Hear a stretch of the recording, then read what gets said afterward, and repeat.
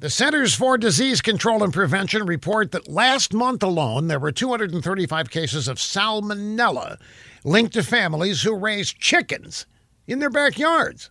So far this year, there have been over 1,000 cases reported in 49 states.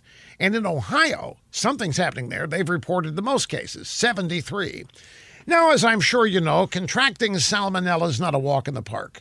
Within 12 to 72 hours, people come down with stomach cramps, fever, diarrhea, and it can usually last 4 to 7 days. It's not fun. So the CDC has a stern warning.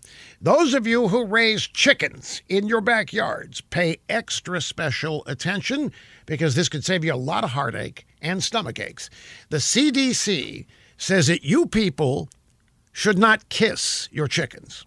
That's right. Stop kissing the chickens. Stop kissing the chicks. And to those of you who like to fondle your chickens, cuddle with your chickens, all that touchy-feely activity you may do with your chicken, wash your hands after you're through touching your chickens. In other words, don't play chicken with your chickens. Protect yourself. And for the rest of you who don't kiss chicks or chickens, if you're ever tempted, maybe now you'll know better not to try it. Who does this in the first place? I never heard of this.